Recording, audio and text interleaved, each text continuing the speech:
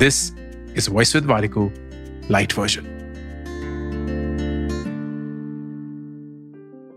3 lesson जो माँ बाप हमें सिखा गए। नंबर 1, प्यार ना मुश्किल चीज है। वो फिल्मी प्यार नहीं होता जहां हर एक इंसान खुश है, सिर्फ प्यार ही प्यार है, मोहब्बत ही मोहब्बत है। प्यार में झगड़ा भी है, नफरत भी है, तनाव भी है, लेकिन प्यार हमेशा जीतता है। नंबर 2, प्यार अनकंडीशनल होता है, क्योंकि मैं तुम्हें प्यार करता हूं इसका मतलब तुम भी मुझे प्यार करो।